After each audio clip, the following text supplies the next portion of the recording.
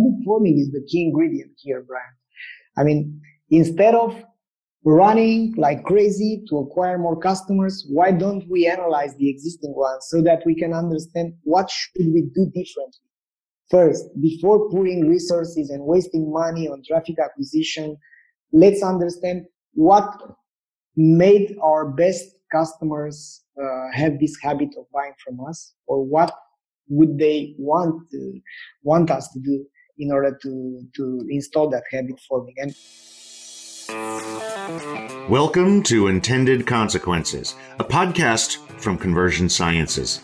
I'm Brian Massey, and I believe that anyone is capable of using behavioral science to predict the success of their marketing campaigns.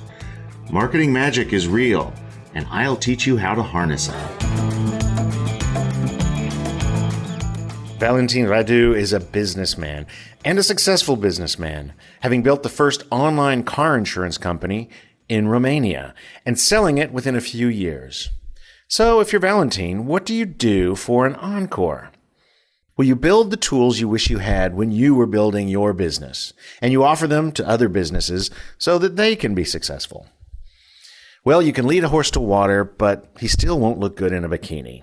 It turns out that these exciting tools bump up against something less procedural and more human. Imagine this. You're offering a magical machine that lets you read the thoughts of the people coming to your website. Not the personal stuff, just the stuff that applies to your business. You can see how they solve problems. You can try different designs, different copy, different calls to action, and see if they find it easier to buy. And you don't have to redesign your website. You can hear what they're trying to do and what is confusing them. You can point them to the information they need at any time, and the magic tools wouldn't violate their privacy in any way. Now, you might be skeptical, of course, but would you be resistant to this? The answer is that you probably would be. This is human. There are a number of biases that all humans harbor. These biases, confirmation bias, availability bias, novelty bias, survivorship bias, they all work together to keep us doing what we've always done, even when we clearly need change. Fortunately, humans are also social animals. Our biases can be upended by the behaviors of others. When we talk about using social signals to change human behavior, we're talking about culture. In a company, culture is a huge, powerful lever. This also makes it difficult to move, especially if you're not a leader in your company. You can feel like Sisyphus pushing that boulder up the hill over and over again. The opportunity, however, is great. Marketing has always been about knowing your customer, and we've never had access to more information about them. Will you be an agent of knowledge, or will you remain mired in your biases? These are the questions we will explore in today's conversation. Experimenting with your marketing is the only way that you can truly know what is working. It's the only way you can succeed. Marketing and status quo cannot go together. Well, at least for my listeners. You might be thinking that all sounds great, Brian, but how do I influence change to allow for more experimentation and affect true company growth? Well, here's what Valentin had to say. the culture sets the tone, and the management sets the tone towards growth and towards experiment. But if you are in an old school company where you are the guy which just wants to change things around, I don't think you have too many chances to succeed by doing experiments and experimenting and changing things around. And it's not always have to come from the top, but I think it's is the best in terms of how the things are actually moving. So if me as a marketer says, this data and analysis and all these new tools, I'm just not quite ready to learn this stuff. You think there's going to be plenty of places for me to work in the next 2 years, 3 years? The jobs for people willing to experiment are going to be more than they used to be. I mean, people are looking over and they are becoming more data driven. And mainly I had a discussion 3 days ago with the CEO of 1,000 people, 1,000 employees, and he was looking for things like velocity of testing for his conversion rate optimization team. So the KPIs, once you have the KPIs and once you have big companies doing it, I think this is going to be a status quo. But the problem that our industry has in the conversion rate optimization space is that we don't have enough professionals and we don't have enough track record. So most of the users that we have on OmniConvert are not succeeding to properly set an A/B test. So there's a huge gap between how should you properly set a test and how should you succeed with the testing plan. And most of them are short-sighted, and they are just looking to, let's do an A/B test and let's succeed and get this out of our way.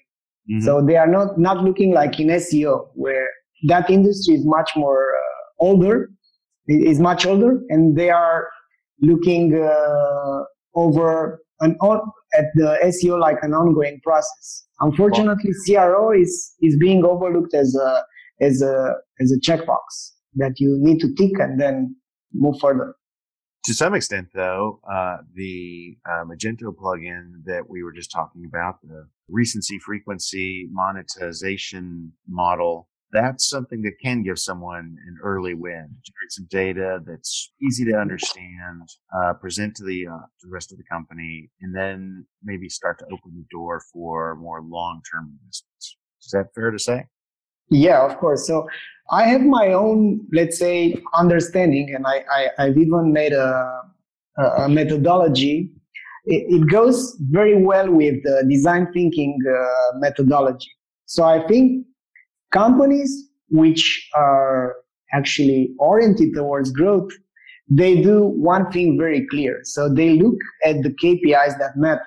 So they try to move the needle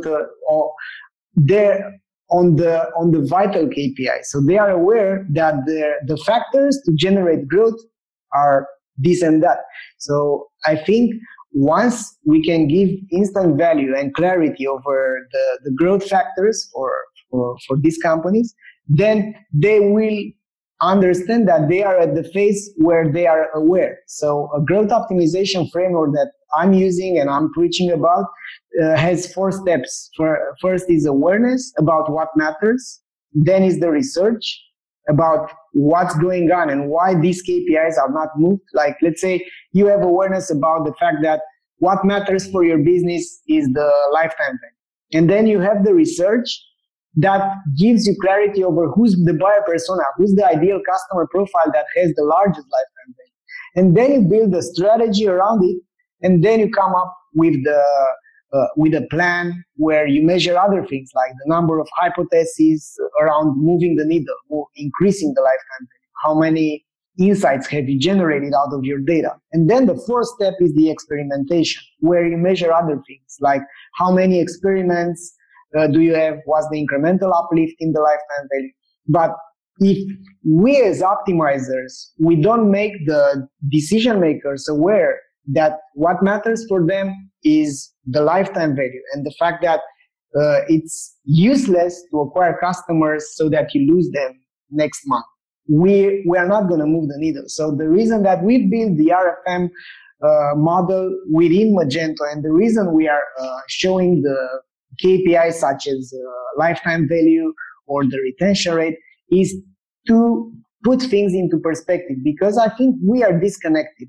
We try to sell I'm trying to sell my tool, and a lot of agencies are trying to sell their services without clearly being aware that their customers are not aware about what matters for their business. So mainly they are looking on the bottom line and they are just seeing the P&L.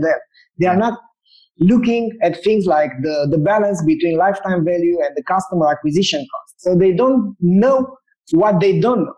So first we need to make them aware, and that's why we built this Magento extension, to give them clarity over how impactful their, let's say, true lovers in their database are, because we've been seeing things like anomalies, and we've been seeing things like 0.46% of the customers were generating 15% of the total revenue for an e-commerce. So that's outstanding. If you don't know which are percentage generating 15% of revenue.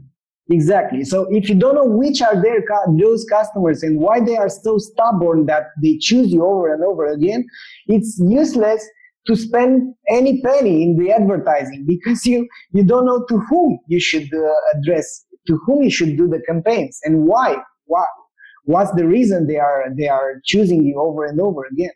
That's amazing for me. So as we started testing as an agency, we started testing conversion rate, and as the tools got more sophisticated, we began to see that we could increase the conversion rate, but reduce the average order value. So increasing the number of transactions, but overall reducing the amount of revenue and profit.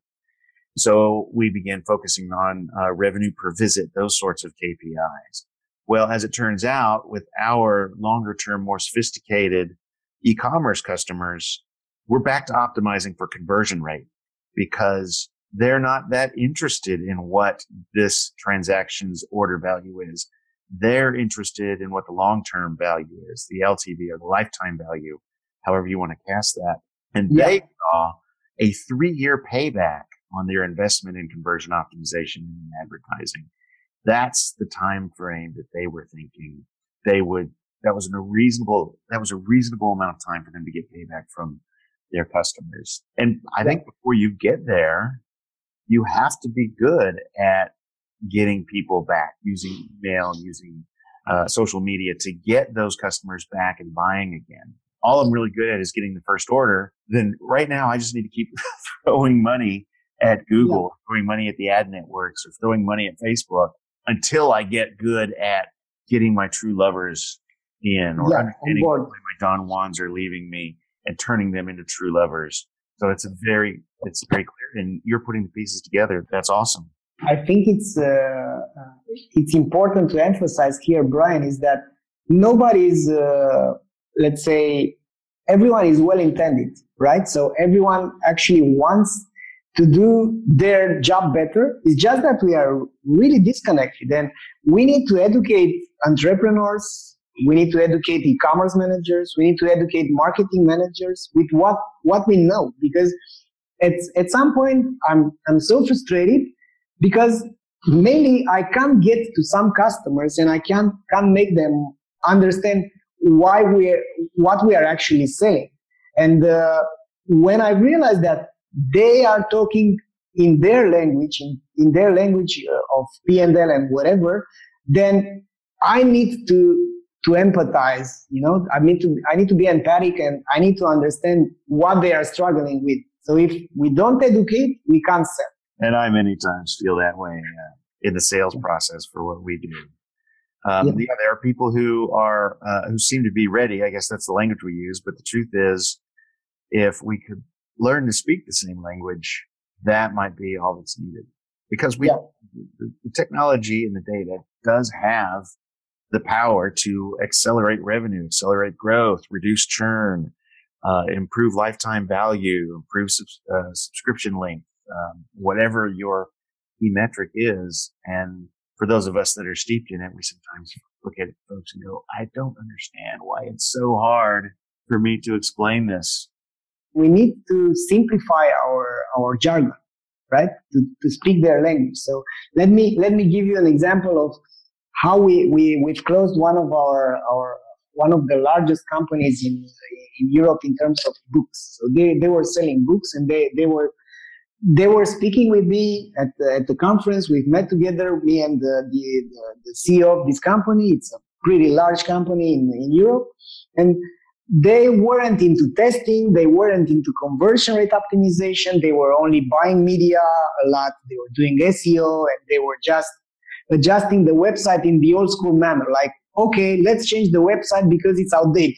There are 2 years since we've changed the website. So no incremental experiments and no, let's say, data-driven changes on their website. So I've understood instead of preaching about, hey, conversion rate optimization is awesome and it has this compound effect and whatever, I've took some time to ask them, what are you struggling with right now? And he was saying like, I need a new warehouse. So I need to invest like 8 million euro in another warehouse because this is way too small for us. And which are your options? So we can write a project because European Union is incentivizing the companies to do this, but that will take too much time. I could borrow money from the bank. I could get a new investor, and I've said, or you can bootstrap, right? Yeah, I've always been bootstrapping, but I don't know if I can afford to invest this amount of money. So mainly, I've got the discussion to the point where it makes sense for them, for the CEO to look at ways to increase the revenue and why do they need the revenue. And once I've aligned my conversion rate optimization and the fact that they can produce much more revenue, after I've seen, I've allowed them to understand that they are wasting a lot of money right now by not optimizing, he was very open to it. And they've actually started to do optimization after that discussion, because people are people, we make like 95% of our decisions irrational. So his focus was on the warehouse. But once I've aligned conversion rate optimization in his top 3 priorities, and the first one was the new warehouse, then it made sense for them to start doing CRO. So what I'm hearing is that companies need to be incentivized like employees. We motivate them by offering them a bonus if we hit a certain goal, and they're saying, and if I get that bonus, then I can buy the boat that I want, or I can get the fishing rod that I want, or whatever it is that I'm working for. But it only is effective if we have that kind of specific incentive in mind. What you're saying is that instead of starting at, hey, you can get more revenue if you hire us, you're saying, well, tell me what your challenges are. You need a new warehouse? Yeah, exactly. How we could get more revenue from the traffic you're already paying for to give you that warehouse. And then suddenly it changes the conversation from something abstract. Yeah, because you're suddenly in his agenda, right? Because his agenda, that effect, right? That we are not looking at the website and we are not seeing everything, right? We are just scanning with our fovea on our retina. We can see only like a rectangle of 200 pixels. So that's what's happening with CEOs and decision makers and companies as well. So if they are focusing on a certain thing, you will be clear in their vision only if you go to the area where they are focusing at that moment. So if they were focusing on the new warehouse, that was it. That was their agenda, and these were their priorities.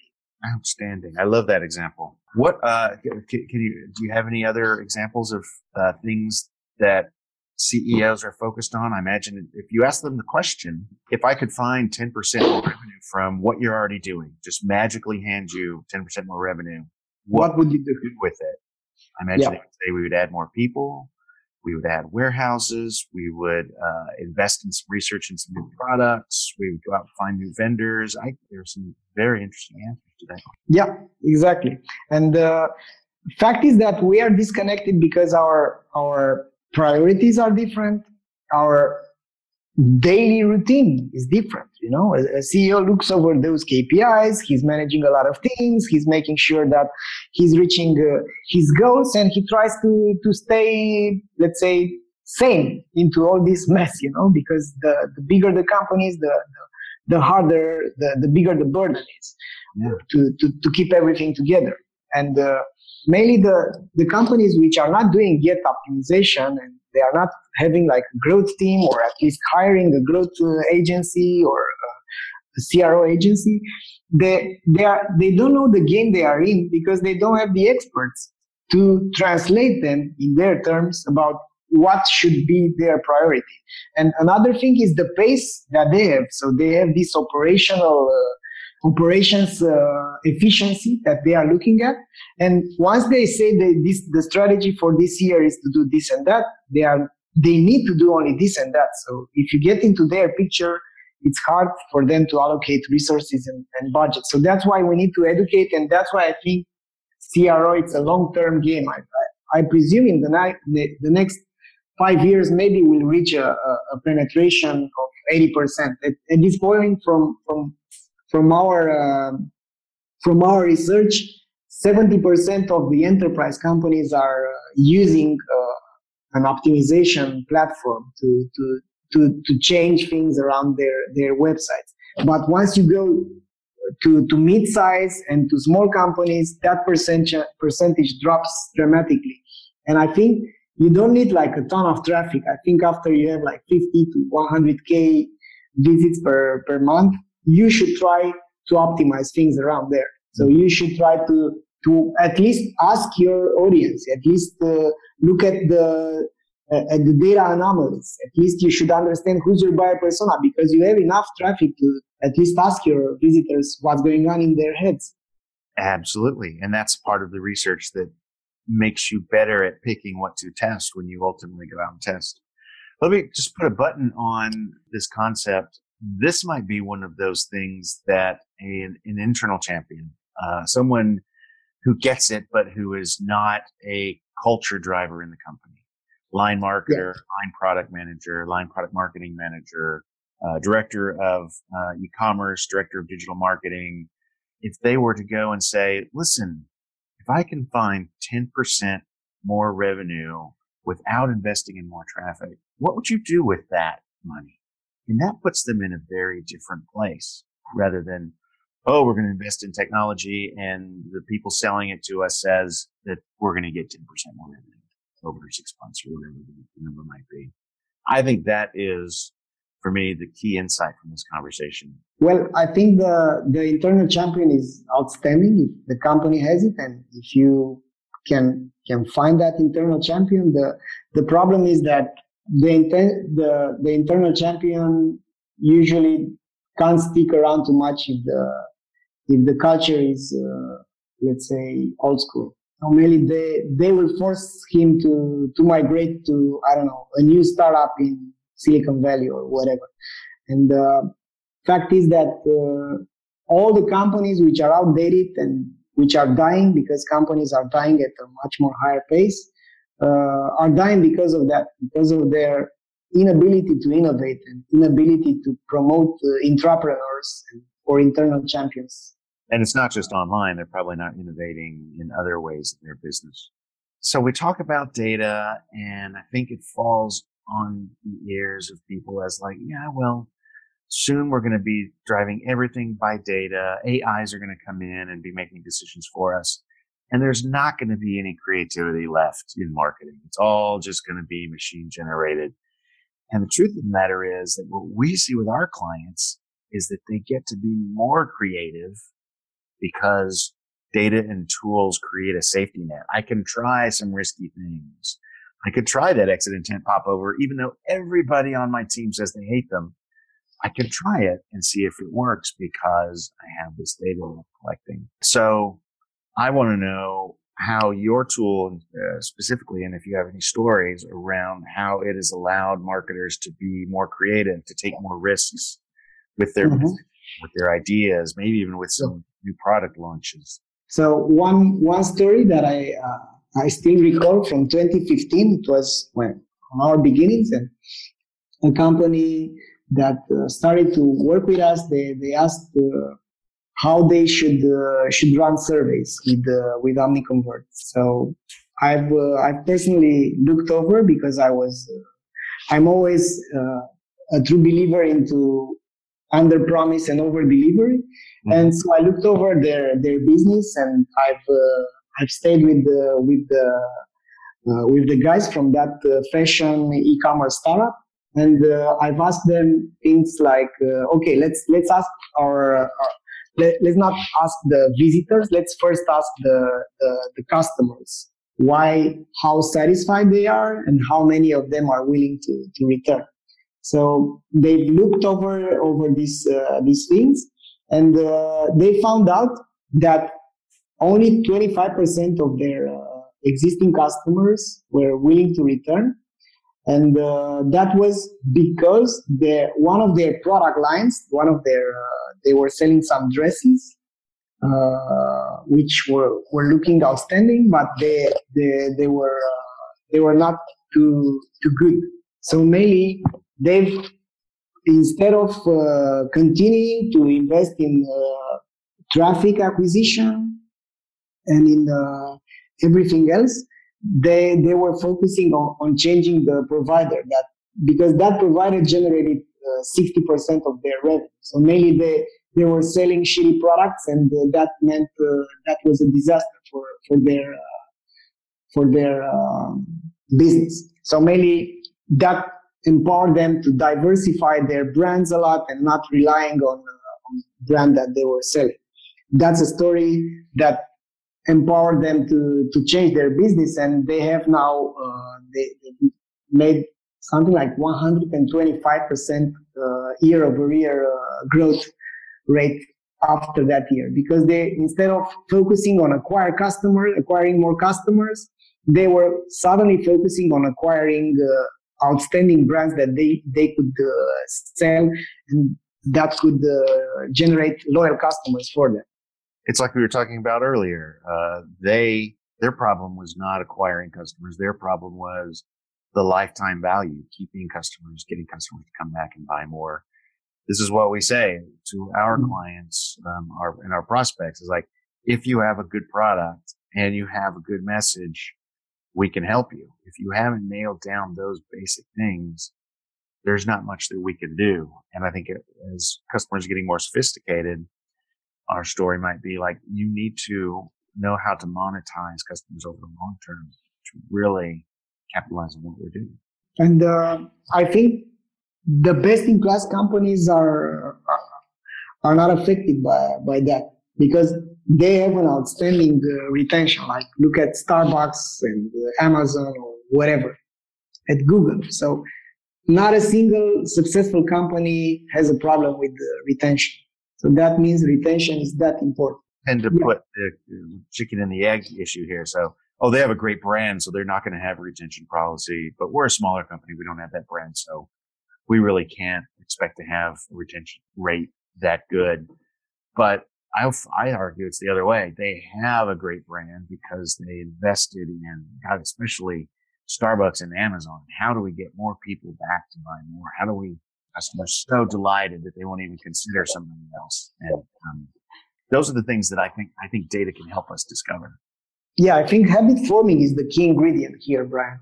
I mean, instead of running like crazy to acquire more customers, why don't we analyze the existing ones so that we can understand what should we do differently?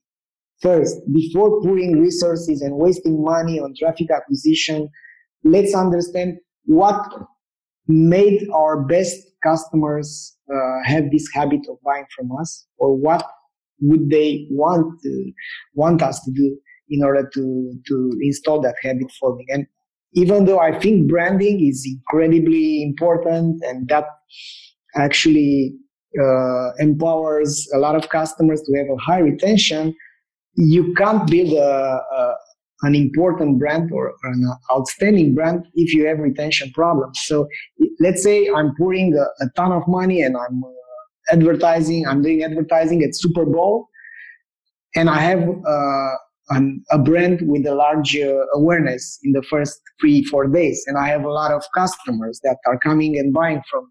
And if I'm not going to deliver on my promise, what's going on with that brand, and what's going on with the retention eventually? So mainly brand is a consequence as well of a good reputation and a good retention rate. So it works both ways. Yeah, we always joke that we are not a branding company, but it's a little tongue in cheek because we know there is no better brand experience than to come find what you were looking for the right price and have an amazing experience. In our case, we're very focused on online. That was Valentin Radiu with OmniConvert. OmniConvert is a CRO tool that helps marketers increase conversion rates.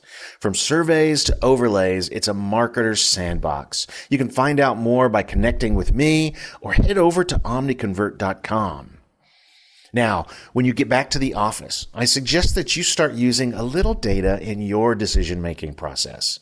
You can start with some data that is already just laying around. When was the last time you looked at what your PPC or Facebook ad teams were doing? Many digital marketers don't spend a lot of time with the advertising, but there are some real gems of growth there.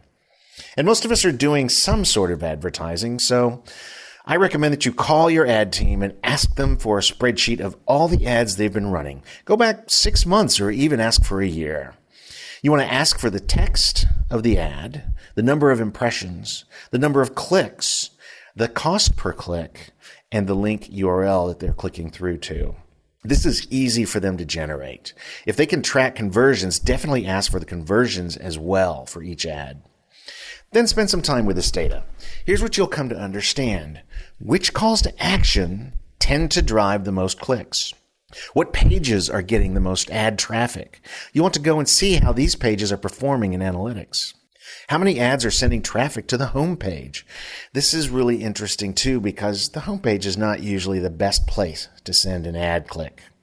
From this, you can begin to find these opportunities for growth. Are you using words in your marketing like those used in the best clicked ads? Are you sending good clicks to bad pages? And is there a better place to send traffic than the homepage? Well, the answer to that question is almost always yes, by the way. Then share your findings with at least one other person. You have just begun culture change. Oh, you radical you. All right, scientists, that's it for this week.